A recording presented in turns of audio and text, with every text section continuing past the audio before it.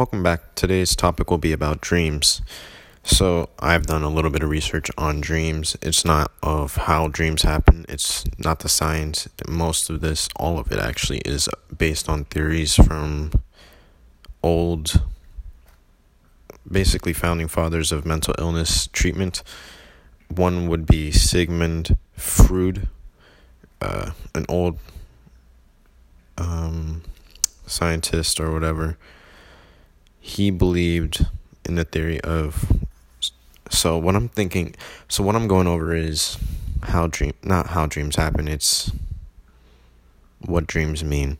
So Sigmund thought dreams were repressed longings or hidden desires or things that we couldn't do in real life, like that we couldn't accomplish in public.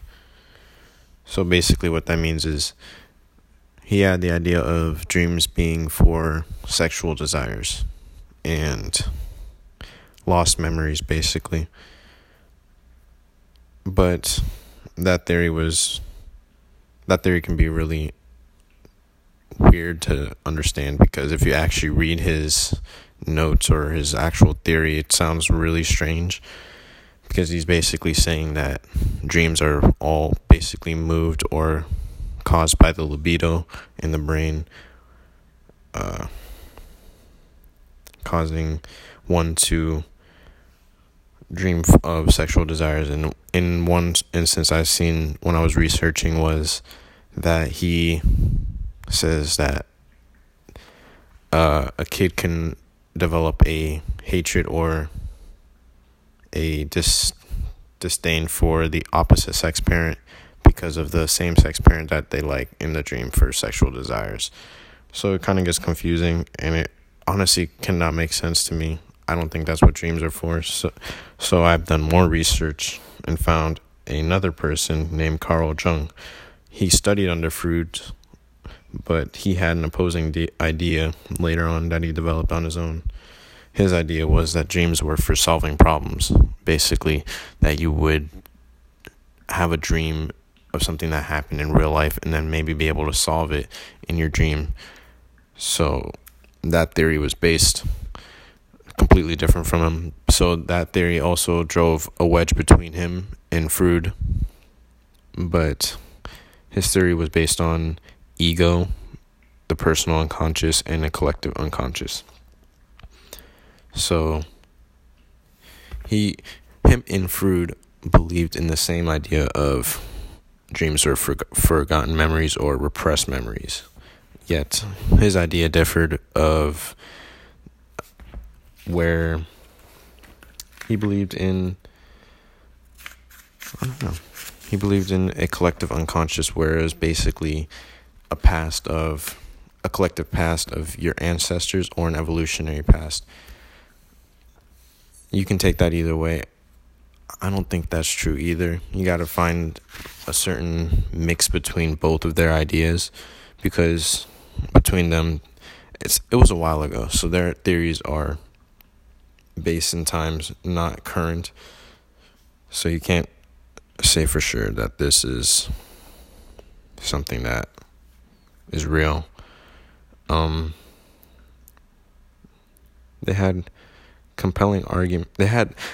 Freud had a iceberg metaphor where he was saying that on the surface level was the normal life that you lead, and then underneath would be your subconsciousness, basically being when you dream or other thoughts. You would have memories, and then you would have the repressed memories, and you would have so on and so forth.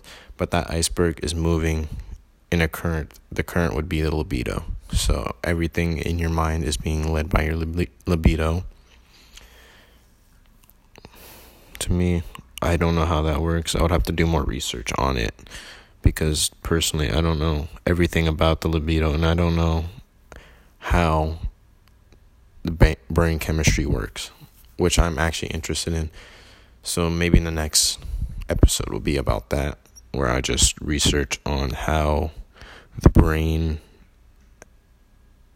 responds when you dream, because I know there's multiple stages of dream dreaming, when you go into sleep, there's levels of it. I know there's something called a REM sleep or something like that, and I'm really curious about it.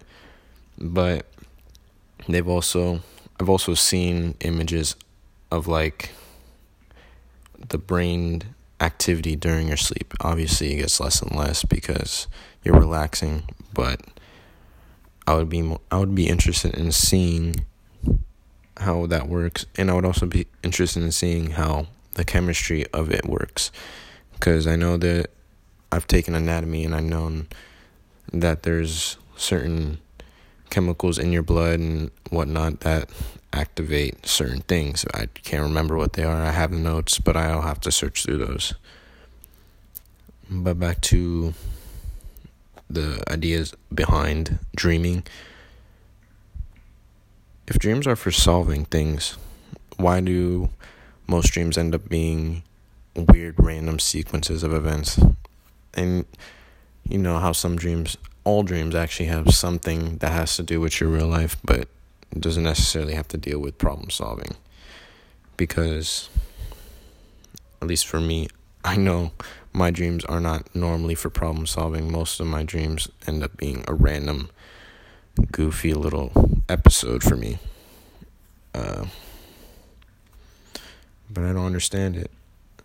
I didn't do as much research as I should have, but I had a basic knowledge of this going into this.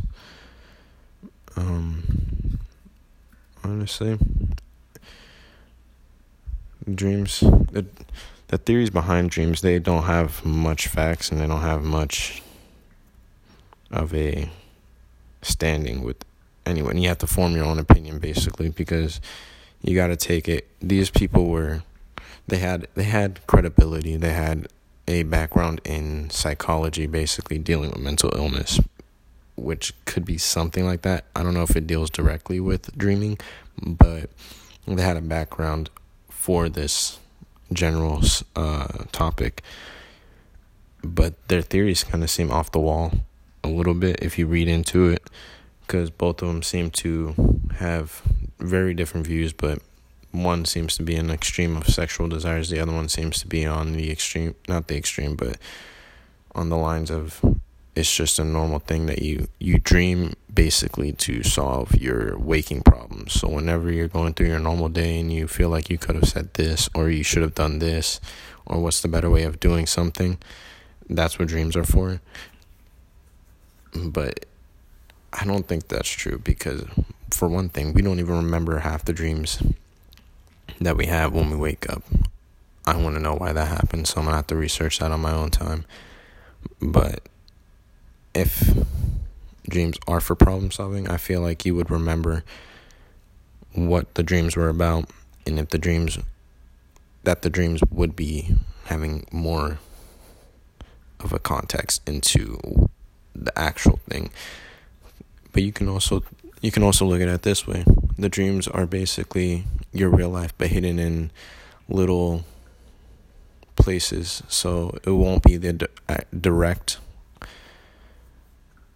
version of real life to problem solve. Maybe it'll be something that's so extreme, that's random, but it'll be like something will mean this thing in real life. So I don't know. Personally, it's an opinion thing for theories.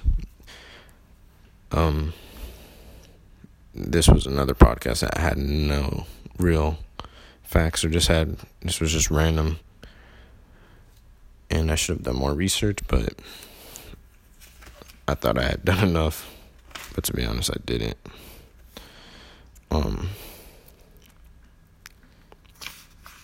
Just a weird freaking guy.